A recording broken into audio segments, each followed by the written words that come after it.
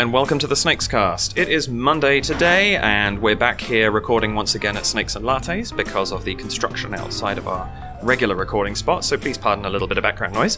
With me today, again, is Mr. Steve Tassie. Hello again. Hello, Steve. And today we are going to be talking about board games by Canadian designers.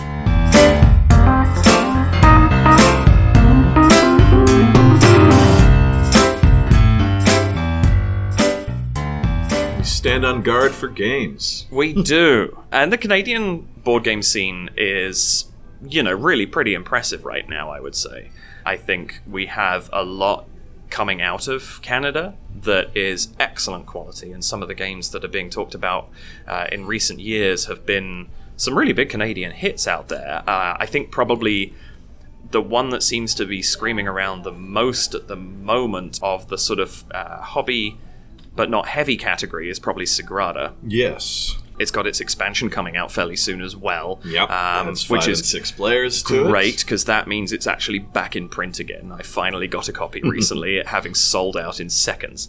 But this is a game by Daryl Andrews about building stained glass windows. Yes. Which is not a regularly expected theme in board gaming. Yeah, it's kind of awesome. That's one of the things I love about board gaming, right. is that you can take anything and turn it into a theme. And I mean, there have been themes that have been used that probably shouldn't have been used throughout the years, but the fact that you can take any subject matter and turn it into a game of some sort is really cool. And Sagrada takes gorgeous religious stained glass windows as its theme, but what it does is it makes a delightful dice placement, very puzzly, logic-driven game.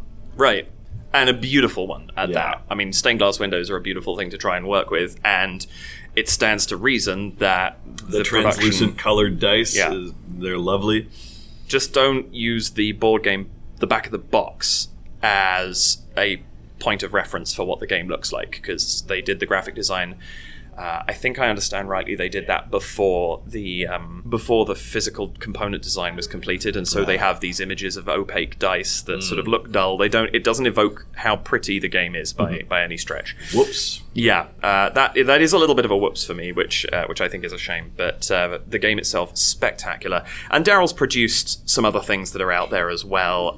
Fantasy Baseball is one that I think has sort of been around on people's sports game list, and I have played one solitaire game of it, but haven't had much to do with it. I know he had a hand in Caffeine Rush as well. Yeah.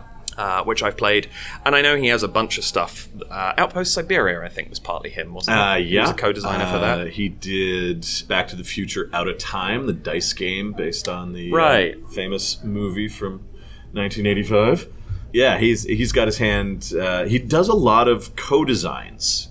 Yeah. So he partners up with, I am probably going to butcher this name pronunciation, but Adrian Adamescu, I think. Something. I will do no better than you. I apologize if I got it wrong. But yeah, he works with him. He's worked with John Gilmore, with Stephen Sauer, another Canadian designer.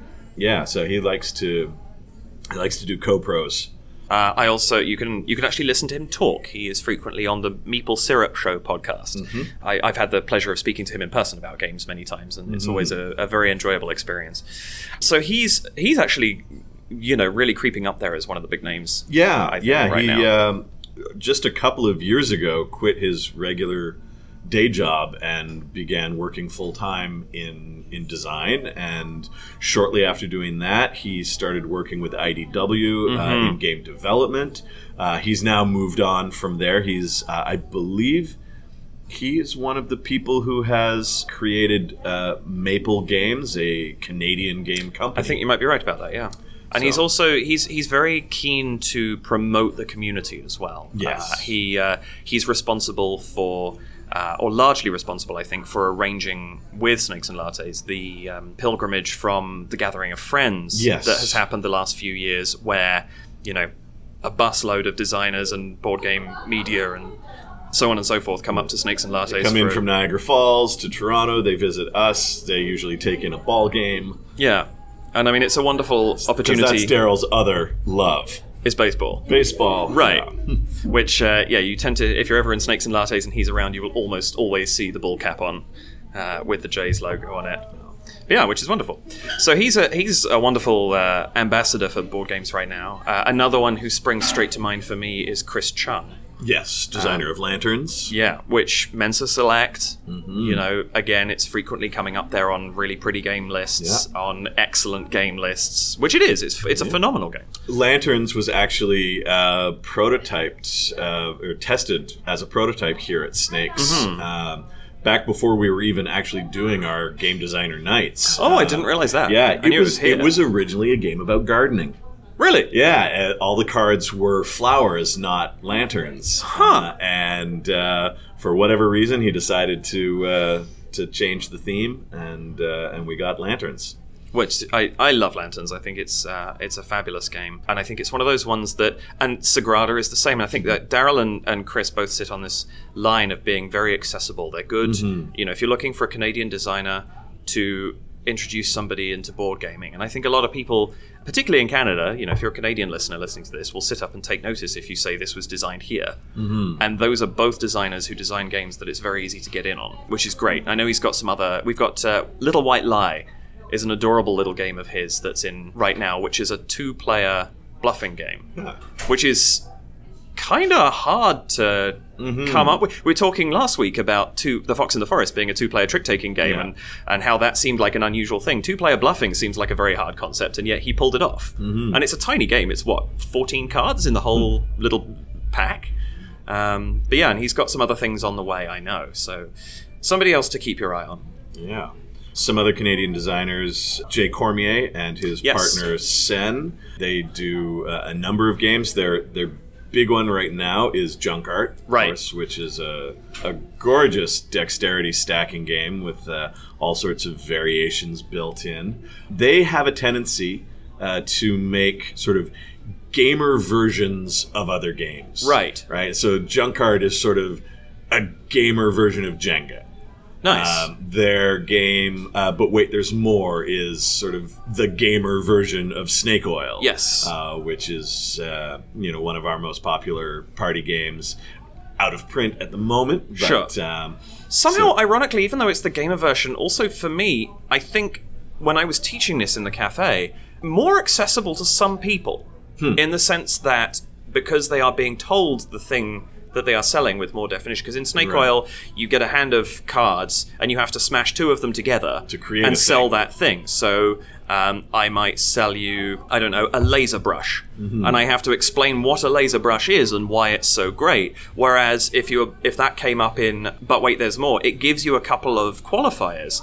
So this is a laser brush that also permanently locks your bicycle so that nobody can steal it, and also tidies your room in 5 minutes flat. Or something like that. And it gives, I think, the people who are less willing to improvise in the way that Snake Oil... You still have to improvise, sure, but you're being told to improvise a character with traits. You're not being told to improvise just, here's the thing, go. Which I think scares people. You don't have to quite build it from the ground up in the same way. Yeah, but that's a game I had a lot of success teaching, actually, because of that. One of their games that I'm very fond of is Rock, Paper, Wizard. Yes. Which is... I love watching tables playing this. It's so entertaining. If you haven't heard of it, it's set in the world of Dungeons & Dragons, but you're a group of wizards who have just collectively taken down a dragon, and you were all good friends cooperating up to this point. Because now the dragon's dead, the threat's gone, and there's a giant hoard of treasure, and everyone wants it. And so it has now become a every wizard for themselves battle royale to get to the treasure and scoop as much of the gold into your pockets as possible. Like the name suggests, Rock, Paper, Wizard, it has a rock, paper, scissor element to it where you are throwing hand signs at each other, but the hand signs are more varied than just the 3 that you get with rock, paper, scissors. And each one represents a spell that's in your communal spell book. Right. And so there will only be so many spells available in any given round. And everyone looks at those spells, decides which one they want to cast, who they want to cast it on, And then on account of rock, paper, wizard, you throw your hand sign, and we resolve the spells one at a time around the table, and chaos ensues. And it is a lot of fun, and successful enough that they are putting out an expansion for it. Amazing, I didn't know that. Fistful of Monsters, I believe is what it's called. Of course it is. And yeah, I'm looking forward to that. Well, there's a good starting point for you. We are going to come back on Wednesday and talk about many more of the myriad amazing Canadian games that are out there. So join us then and see if we can suggest something else that'll tickle your fancy. Bye for now.